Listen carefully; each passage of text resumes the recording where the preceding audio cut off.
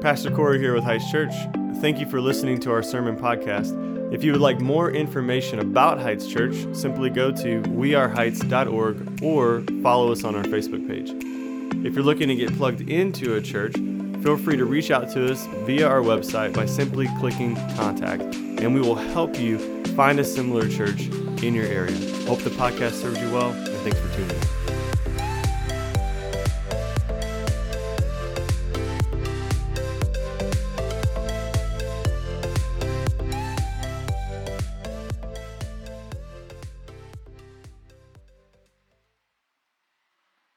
Good morning, church.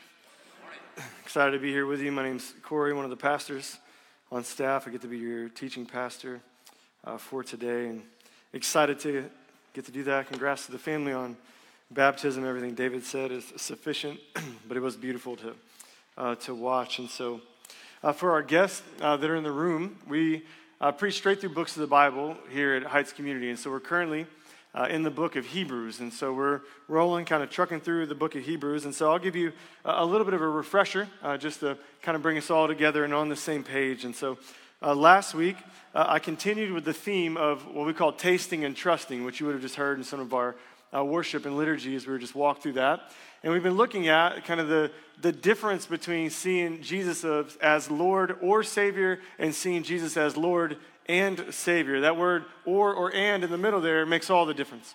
And so for their culture, they were told that you could have Jesus as Savior, but you could not have Jesus as Lord. Just chalk him up to be someone supernatural like the angels. That was the first couple of chapters. And so they said you could have Jesus in the supernatural. You could have a personal relationship with Jesus. You can experience Jesus. He just cannot be your Lord. And so the tension that they're wrestling with is, I would argue, the same tension that we wrestle with today, in that we like to view Jesus as Lord, or we like to view him as Savior. And the way that we've talked about that over the last couple months is, I've said and David has said, when we view Jesus as Lord, we kind of keep him up high. He's unreachable. We might say some things like he's worthy of honor, he's worthy of worship, but at the same time, he's also kind of like Dumbledore out there in the clouds somewhere, and you're not really known by him. He's just kind of this figure that exists. And at the same time, we can say, well, maybe he's not that. Maybe he's just Savior. And so he's Jesus down low, and he's this suffering Jesus that comes and saves and does miracles. But the problem with only viewing Jesus as Savior then is you just look for the miracle. You kind of just come to him to appease you and meet your needs in those moments. You guys tracking with all that? Should sound very familiar to you. And so last week, as we enter into the text this week, we have to kind of reread a little bit to get some context. And so let me build out a little bit of an introduction here for you. Then we're going to camp out looking at Abraham, Sarah, and Isaac, and then I'm going to tell you why it matters and how we're going to respond to that. But let's continue with Hebrews 6:11 through 12 for now as we build out this introduction.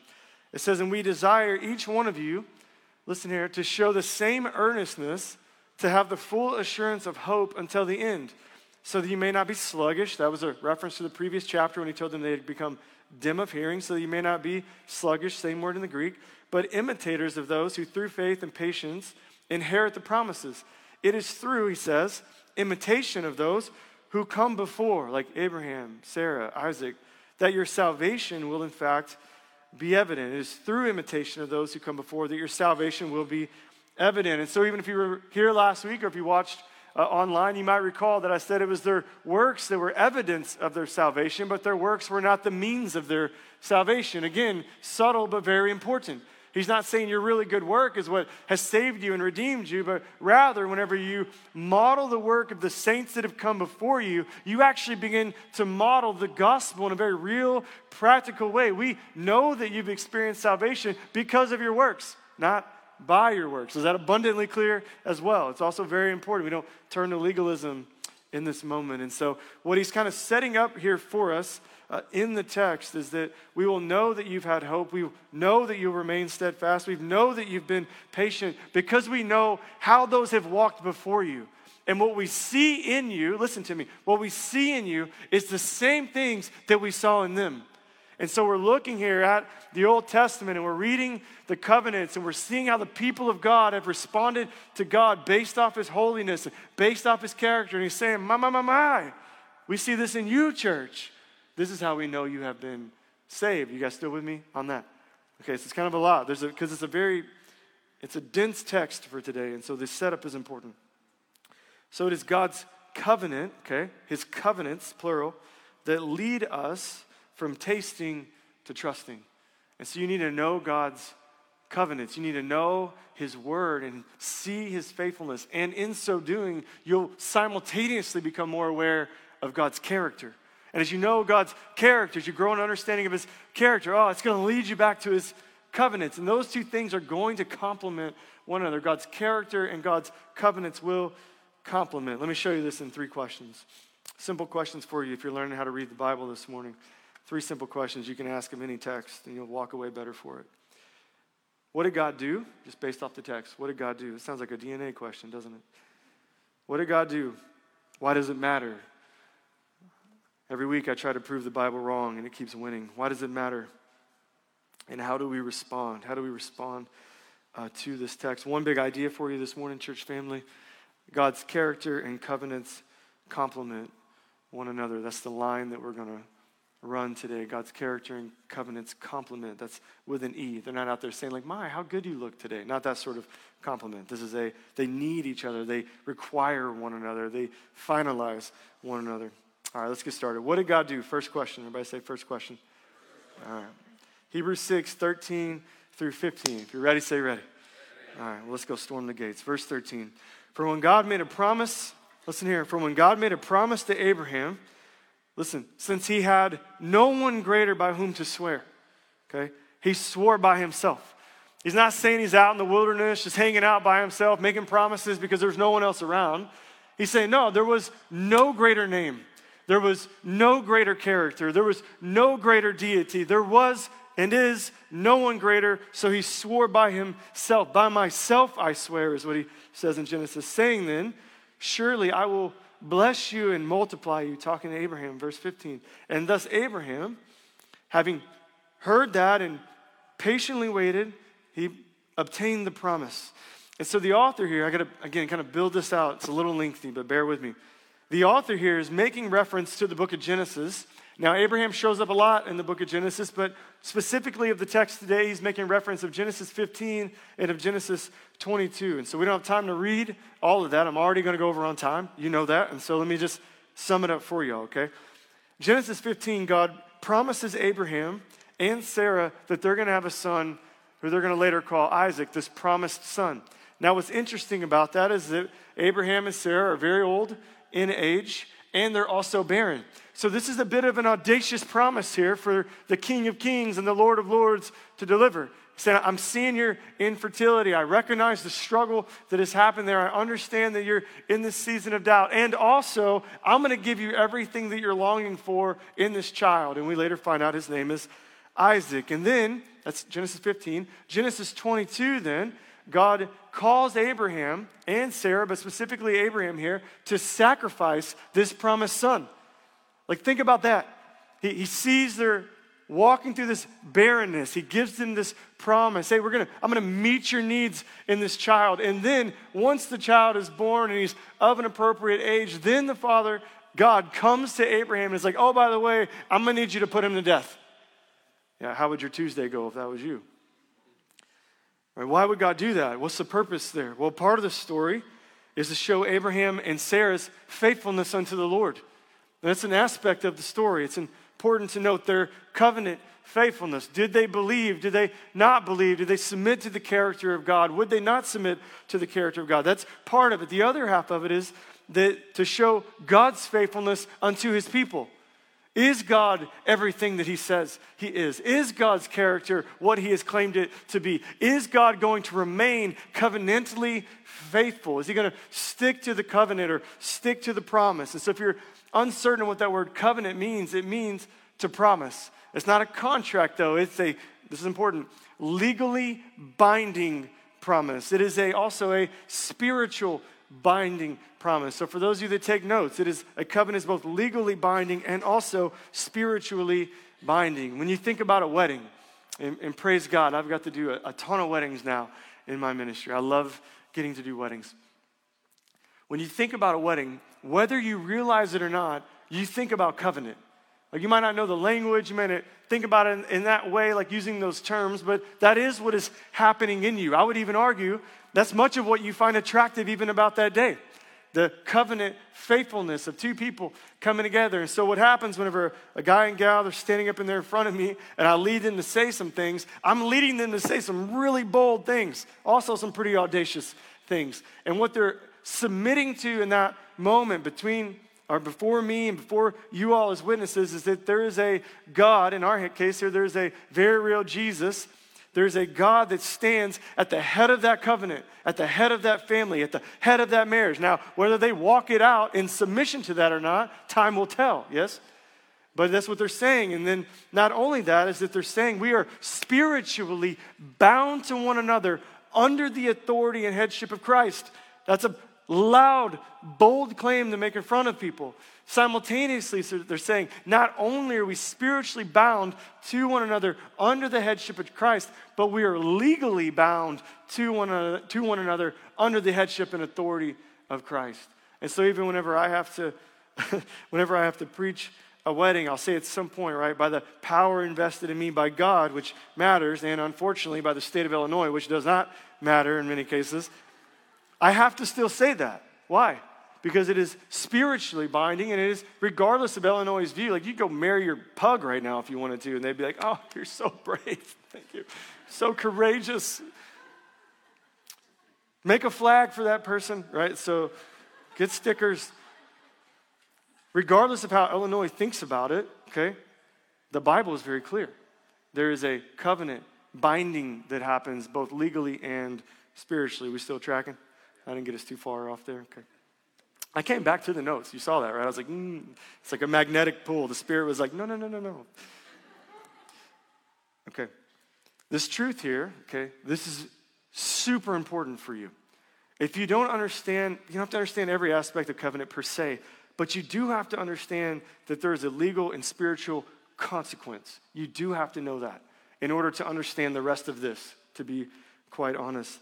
And so the author here, pin that for a moment, the author of Hebrews then is inviting us into the story.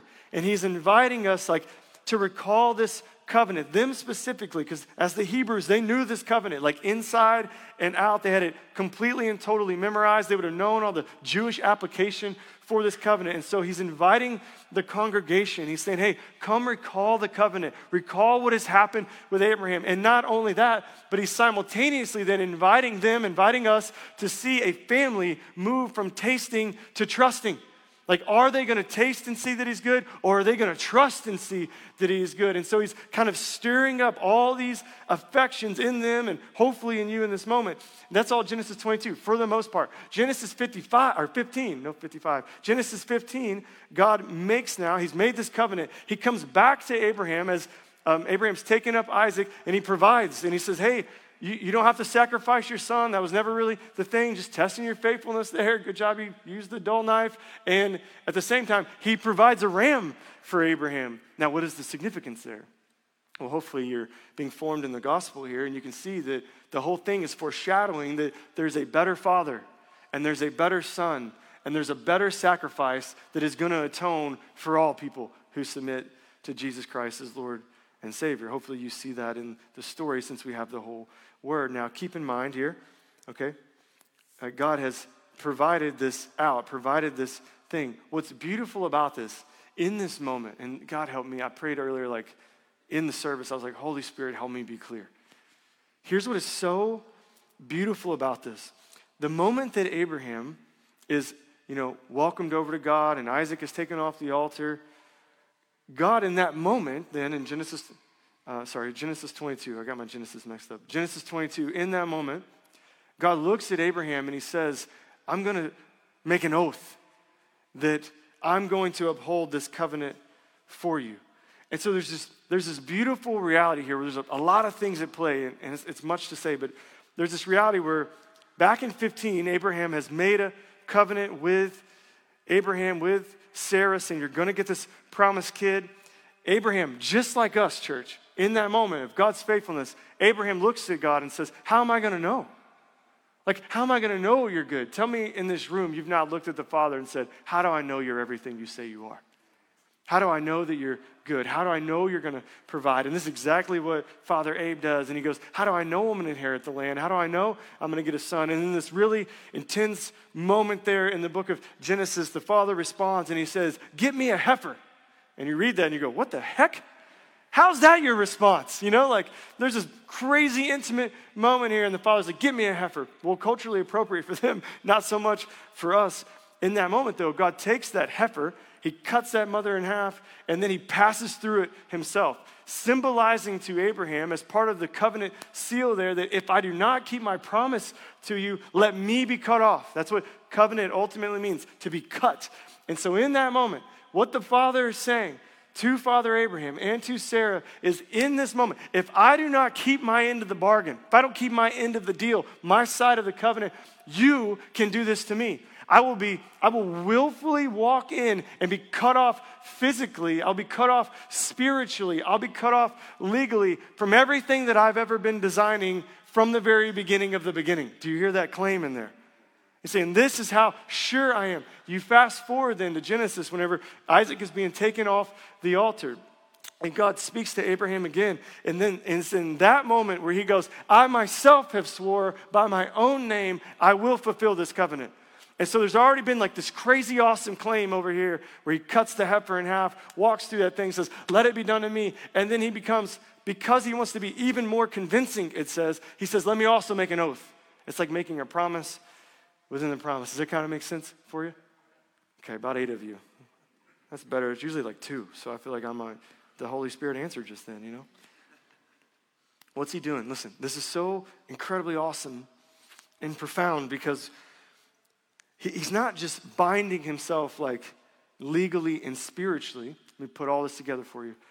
In these moments when he's making these 2 covenants that he's referencing for us today, Jesus is the foreshadowing. God is coming in as the head of that covenant.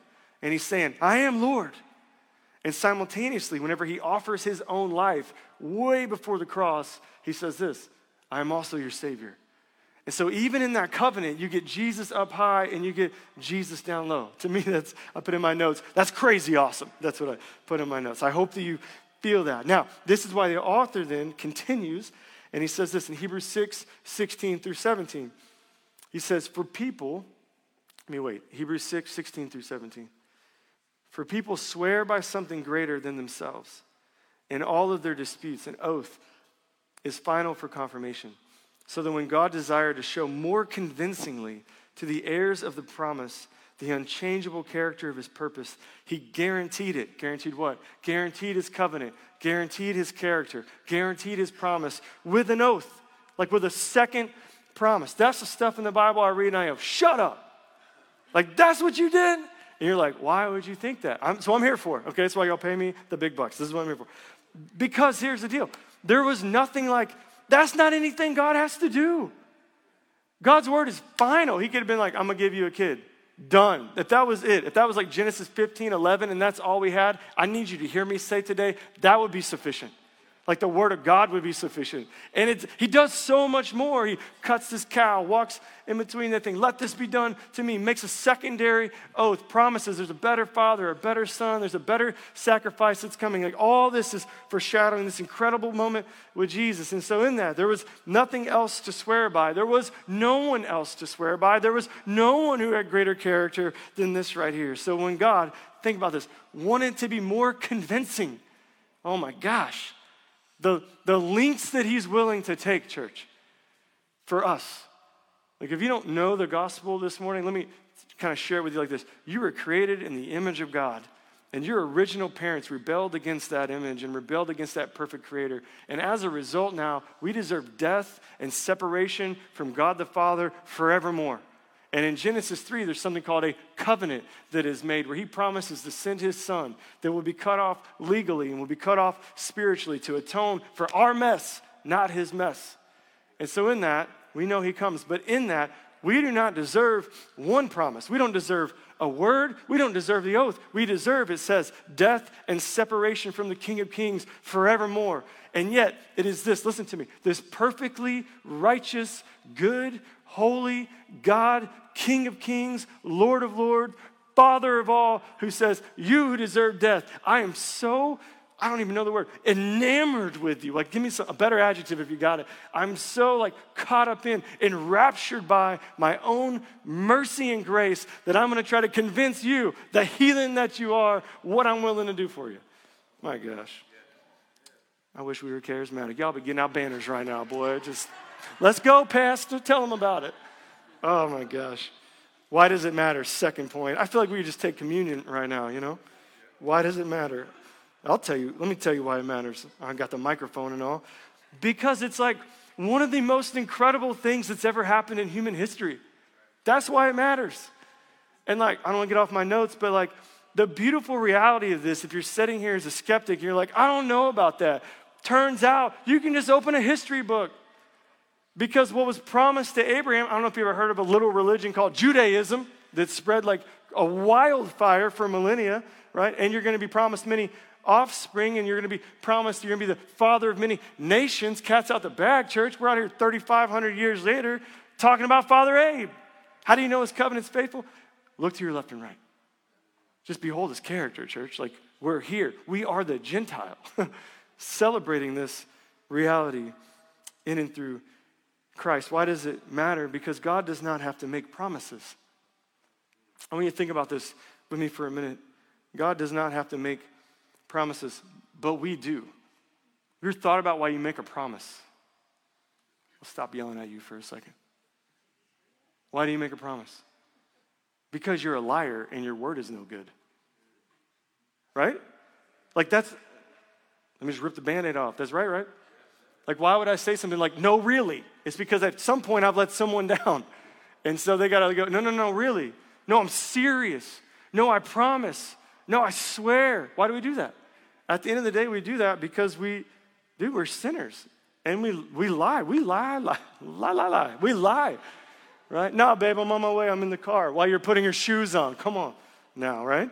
We lie. We are not trustworthy. That's the reality of the situation. And so I want you to rack your brain a little bit about this. Throw this up for me, Matt, if Matt's still back there. I want you to get this line. We are limited by our sin. We are limited by our sin. We can never be perfectly holy. We can never be perfectly righteous. We can never be perfectly good. That's the reality of us. No one in the room, whether you're a Christian or not, would disagree with that statement. No one in here is perfect, yeah? We are limited by our sin, but check this out. God is limited only by his holiness. There's only some things God can't do because he's holy. Right? There's some things we can't do because of sin, like not lie, for example. But God is limited only by his holiness. Like, he doesn't have it in his disposition. It's not in his framework, right? You can go to him and say, lie to me. He's like, I don't have it. I don't keep that chambered on me. I don't know how to, what are you talking about? I don't know how to, it's something you do. That's not something I do, right?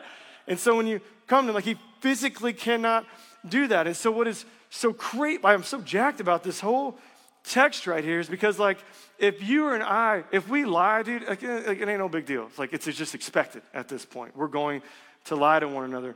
But there is a reality here where because God is limited by his holiness, his word has to be absolute and has to be absolutely upheld. Because, like, if I lie to you, maybe we lose a little relationship or you, whatever, some mistrust. But if God says he's going to do something, while simultaneously, church, proclaiming his character to be perfect and to be holy and to be just, the moment he breaks any sort of that, it all comes unraveled. Right? If God does not keep his promise to you and keep his promise to me, then there's none of this. And so, like, whenever God says, I'm making a promise, not only can you cut me off, I'm going to make a promise within this promise. He's not just like betting the farm. Like, he's betting his character. He's betting his position, his authority, his supremeness as ruler over all things. And then the moment, like, a dot doesn't get put into something he's saying, all of that comes crumbling down.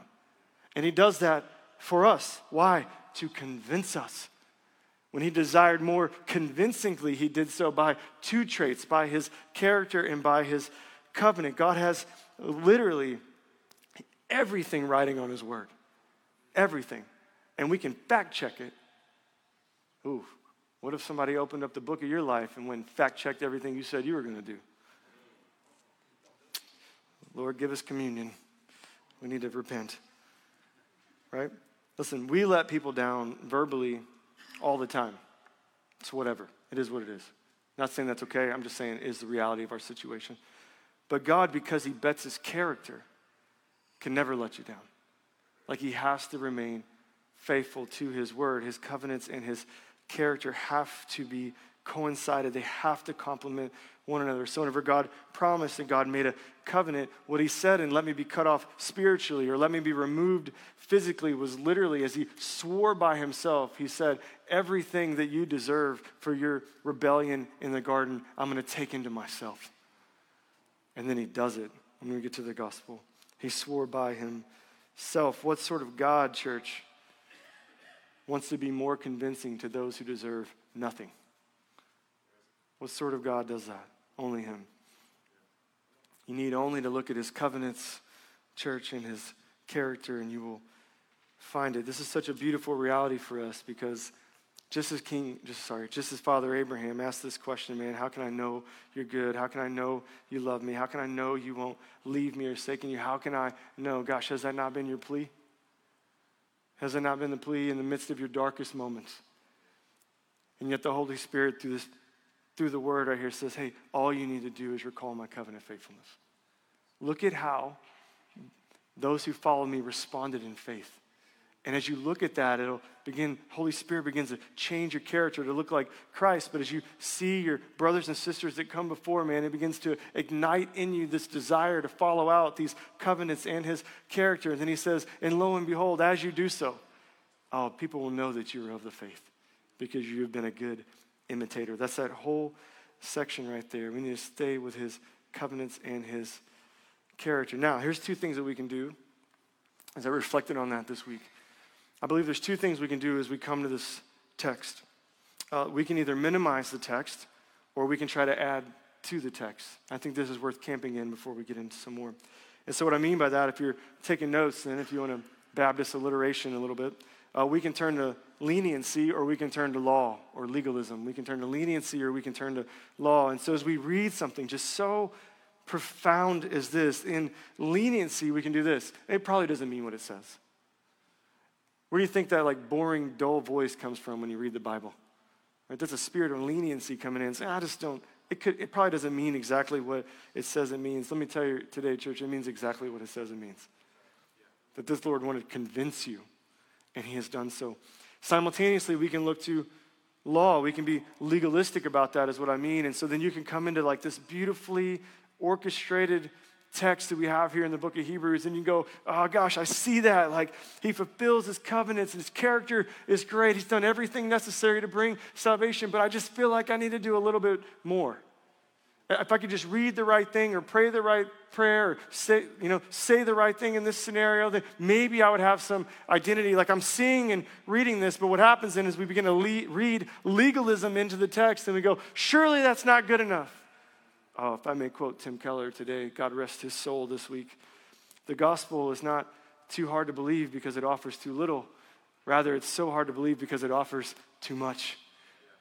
He says, no. Read the covenant. Read the whole thing, the whole book, and you will see that there is a God who stands at the head of that thing, who is willing himself to step in and do literally everything we could never do for ourselves, which is bring salvation. He says there is no room for leniency or licentiousness. There is no room for law or legalism. There is only room for Christ, and he stands at the head of this covenant.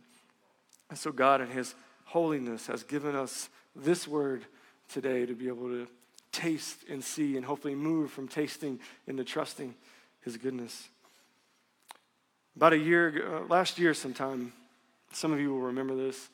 Man, I had 3 weeks that were really trying. They were really difficult for me, and not only me, but also for our elder team, for staff. We were walking through some really difficult things with some families. And so week one, we got blindsided by some things we just didn't see coming with a few families and rocked us. It was really hard and difficult. Week two, many of you were there. Some of you were there. Our church has grown quite a bit. I had to preach through a retinal migraine. Any of you there when I had to preach through a retinal migraine? I lost most of my vision. I could not read words. My face and mouth was numb. It was a horrific. It wasn't horrific. It was a bad experience. And it happened about 20 minutes before I got up on stage. And so we didn't know that it was coming, and like, what are you going to do? And I was like, I'm going to preach, bro. That's what I'm here to do. I preached. Dr. Jake had to like massage the back of my neck to try to get vision back where it was supposed to be. And it was just a really hard time. And you all loved me well. We laughed together. I got all tongue-tied if you were there. Remember that? I want to say this church has ministered to me far more than I've ministered to her. So thank you. But then week 3 was like super hard. And it was a great deal of spiritual warfare. Now, in the Reformed Church, we don't talk enough about spiritual warfare, and we don't chalk everything up to Satan, but it was intense. And I woke up that Sunday morning and woke up early, and I just had this loud voice in my head that was, I think, demonic. And it was like, they don't need you. You could go somewhere else. You could just not show up today. It was Sunday morning, keep in mind. I'm slotted to preach. You could just not show up today. It's no big deal. They would just hire someone else. Here's the one he hit me with. There would be minimal damage. Could you just imagine me just not showing up? I think it'd be more than minimal damage. Yeah, I hope it would be more than minimal damage, right? You could better shepherd your family somewhere else. Just go get a secular job, make more money. Don't worry about all the drama. You don't have to worry about all the things you have to do with church discipline.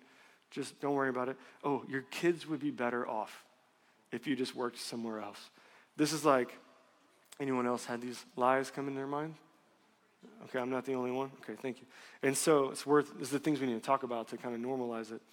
So anyway, that's hit me, man. Emma walks in my room, the sweet little girl. Andrea was working. Emma comes in. She's like, Dad, I just had the Bible out, reading it out loud. I was like, I don't know what else to do. I'm talking to my daughter, and I'm like, babe, we call it like yo-yo, like you're on your own. Like, it's going to be a yo-yo morning, girl. I'm having a moment over here. And so she's like, what do you need? I was like, I'm just going to read the Bible, just help get the boys ready. So I'm just reading scripture out loud, so it spoke louder to me in that moment than the things that I was hearing in my head that weren't completely true. And then we show up, I get to church finally and juggle the kids, get them there, show up to our morning meeting that we have every Sunday morning before, and I walk in, everybody's like chipper, like, hey, I got Corey, how's it going? Hey, PC, how you doing? Hey, Pastor, what's up? How are you? And I was like, I don't even want to be here.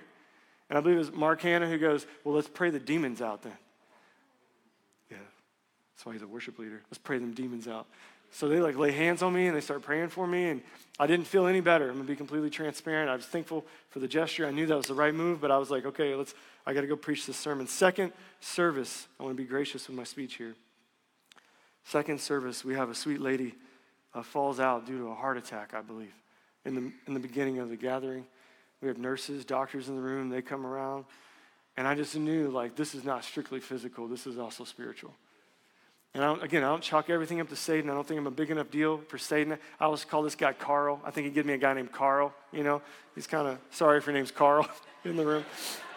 I hate Carl, not you if you're here, but I like pray for Carl's salvation just to make him mad in the morning, Like I just want to give him a bad day. I'm like, come on, Lord, just show him your presence today, I just want to punch Carl in the face. And so, let's do it. I go home, talking with Andrea, and Dathan's there, my nephew, and I just broke emotionally. And I was like, man, I don't want to do this anymore. And it wasn't that I wanted to like quit Heights. It was that it was the first time I felt defeat in 14 years of walking with the Lord. And I was just like, I've lost. I didn't want to do ministry anymore, which is in some ways a little bit more terrifying. And being a good, incredible, godly wife that she is, said this really stupid thing. And she said to me, we don't run from hard things, Corey, we run into them. And I thought, oh, I love you. And also, I kind of like you less right now. And then she just laid her little frame over me and prayed for me. And so the next day, all this to share, I'm taking you somewhere here. The next day, as I was just pleading with God, not, to be clear, not feeling him, just longing for him. Are we tracking on that? This is a real talk right here. This happens. The Lord in the Spirit very sweetly took me to Hebrews 6, 18 through 19, which is our next couple of verses. And here's what it says. I'm not going to try to impute my emotion upon you. I just want you to come behold the majesty of Christ with me. It says, here it goes. So that by two unchangeable things, that's his character and his covenants, and we've seen that so far, in which it is impossible for God to lie because he would squander both of those. We who have, hear me, fled for refuge, like found our safety in Christ. We who have fled for refuge might have strong encouragement to hold fast, it's covenant language, to the hope set before us. We have this as a, quote, sure and steady anchor of the soul, church.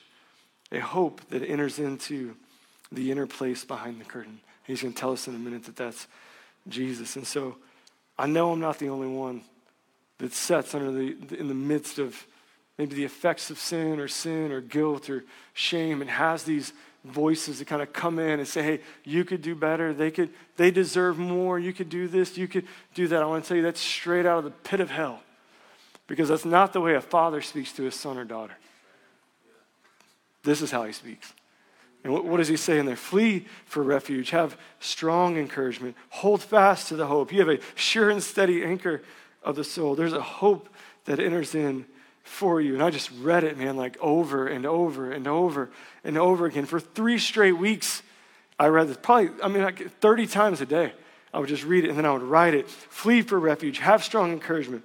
Hold fast to the hope. You have a sure and steady anchor. There's a hope that enters. I'm like, I don't feel that. I'd read it. I don't feel that. Read it. I don't feel like I need this to be real. I'm like pleading with the Father for weeks that this right here would actually be everything that it says that it is. And so you might be in here today and you ask, like, what do I do whenever I respond like Abraham and I go, how will I know? How do I know you're good? How do I know I'm going to inherit the things you said? How do I know that your character is everything it says it is? How do I know I can trust your covenants? How do I know?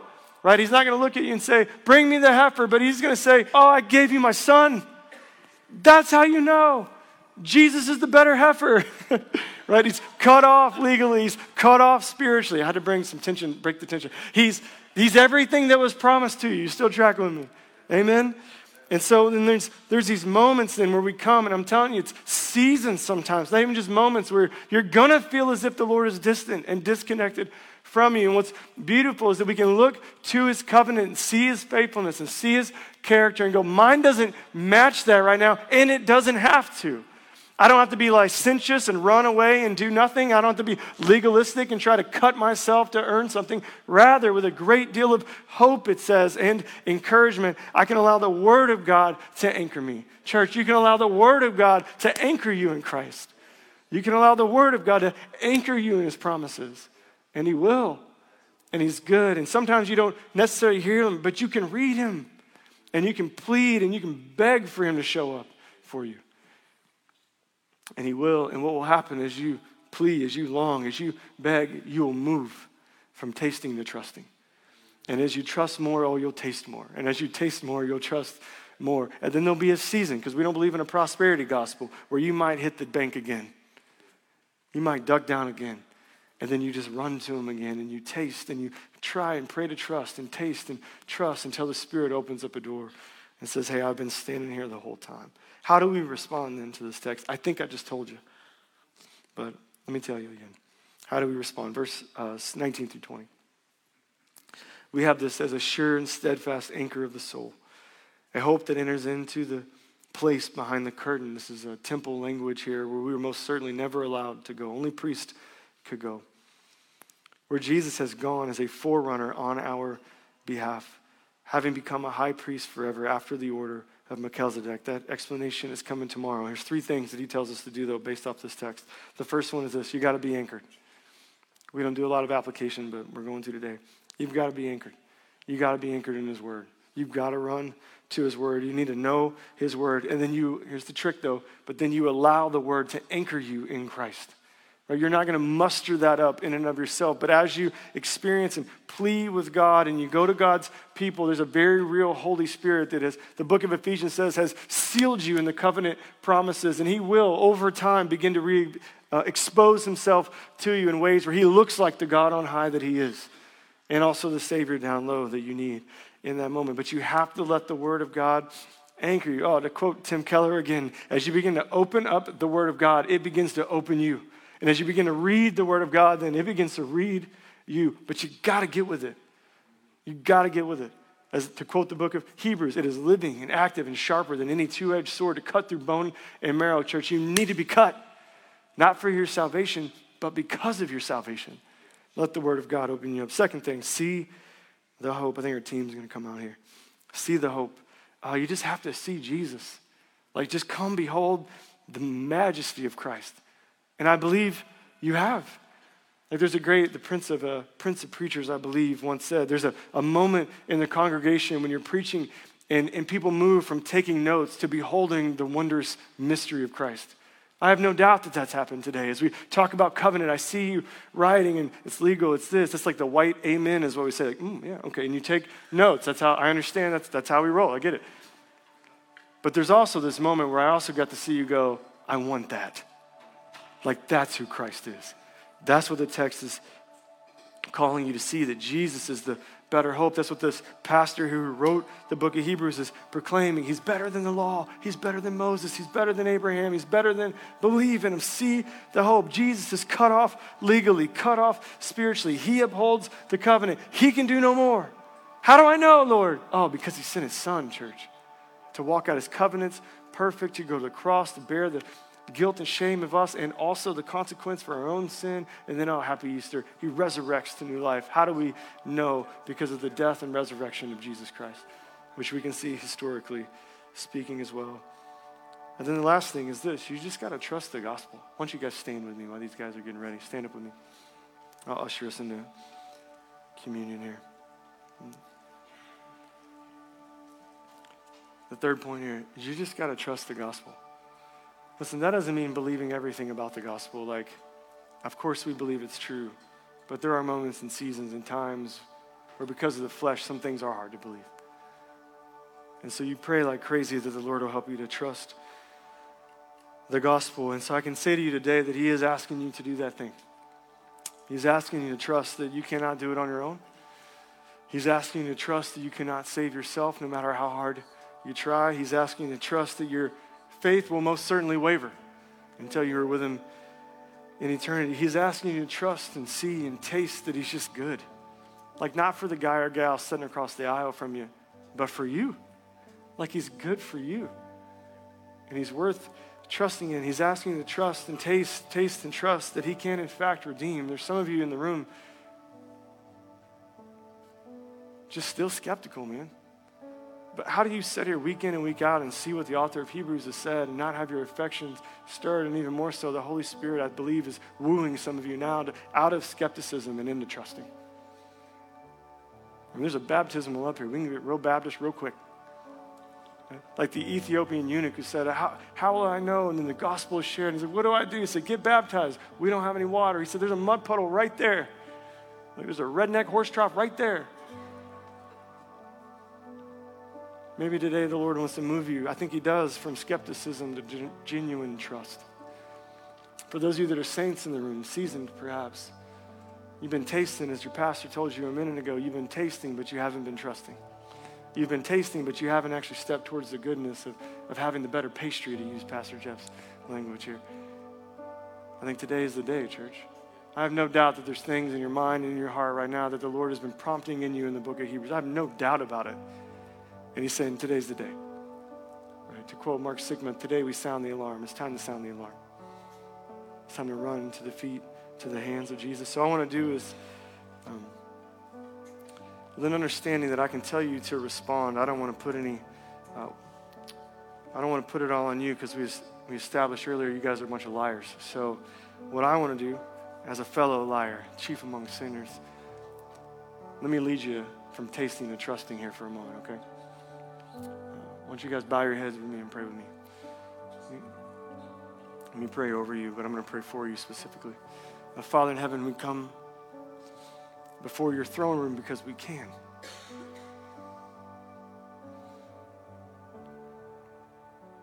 So God, we're coming to behold your majesty. And so God, as we did jokingly confess earlier, I want to now lead us to genuinely confess that we are in fact liars. We lie to people all the time. Anybody with a social media account, lying to them, showing them facade, because we don't believe the gospel in those moments. We'll lie to our spouse today. We'll lie to our kids and call it parenting. We are liars, Lord. And you're the only one that is truthful and honest and good. Your character, your covenant, they complement one another. Ours does not. And so, God, with a spirit of confession, I want to pray and ask you, Lord, that you would reveal where lying takes us. And do so, God, by now, if you would, show us a battered Jesus on the cross. Because that's where our sin takes us. That's the consequence of not keeping the covenant, God. Obliterated flesh. That's what you do for us. That's what it looks like to be cut spiritually, cut physically. Holy Spirit, would you reveal to each one of them in the room what your son looked like as he died for them? Not in theory, but in reality, that he died for them.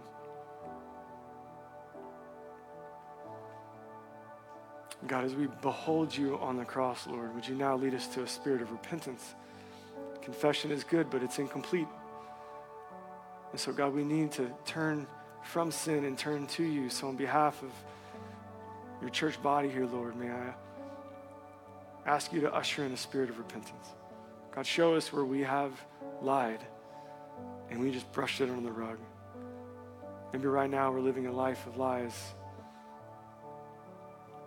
God, reveal those to us. Help us to come clean, Lord. And as part of that repentance, give us now the reminder that you've washed us clean. That the very word, the very covenant, the very character put on flesh died in our place as our substitute so that we could be given your righteousness. Even in the midst of our lives, God, you only see us as righteous. Praise the Lord. So God, I pray that you would help us flee from irreverent babble and lies, as the Bible says today. Help us to respond to your gospel as if it is good. I pray for those in the room right now, God, that are not believers, but they feel a tug, they feel a wooing of you as a good father. And while you are their creator, God, you are not their father yet, but you're calling them home. And so, God, I pray today that relationships in the room could be made new, God. Could you redeem them? Help them, give them the understanding that they don't have to know everything, but in faith, God, they can respond to you, and that's enough.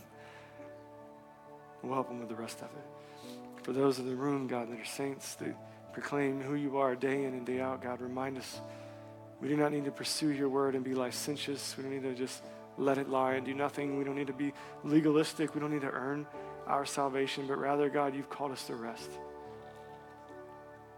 God, help us to be imitators of those who have come before us as the scriptures call us to. Help us, God, to not just ride the coattails of other saints' sacrifices, but rather, God, with a great deal of unction, charge the gates of hell with the passion of Christ.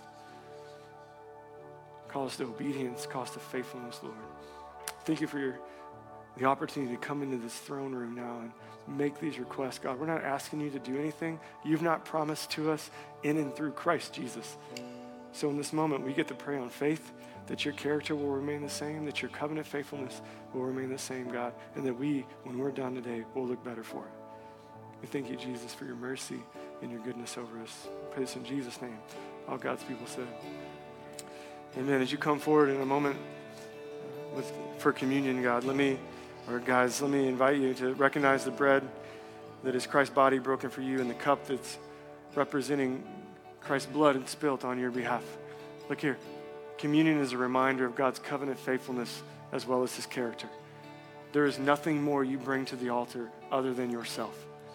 And so as you come, you take and you feast and let it foreshadow the goodness of the Lord that you're going to get to experience for eternity more. We love you. Come forward when you're ready.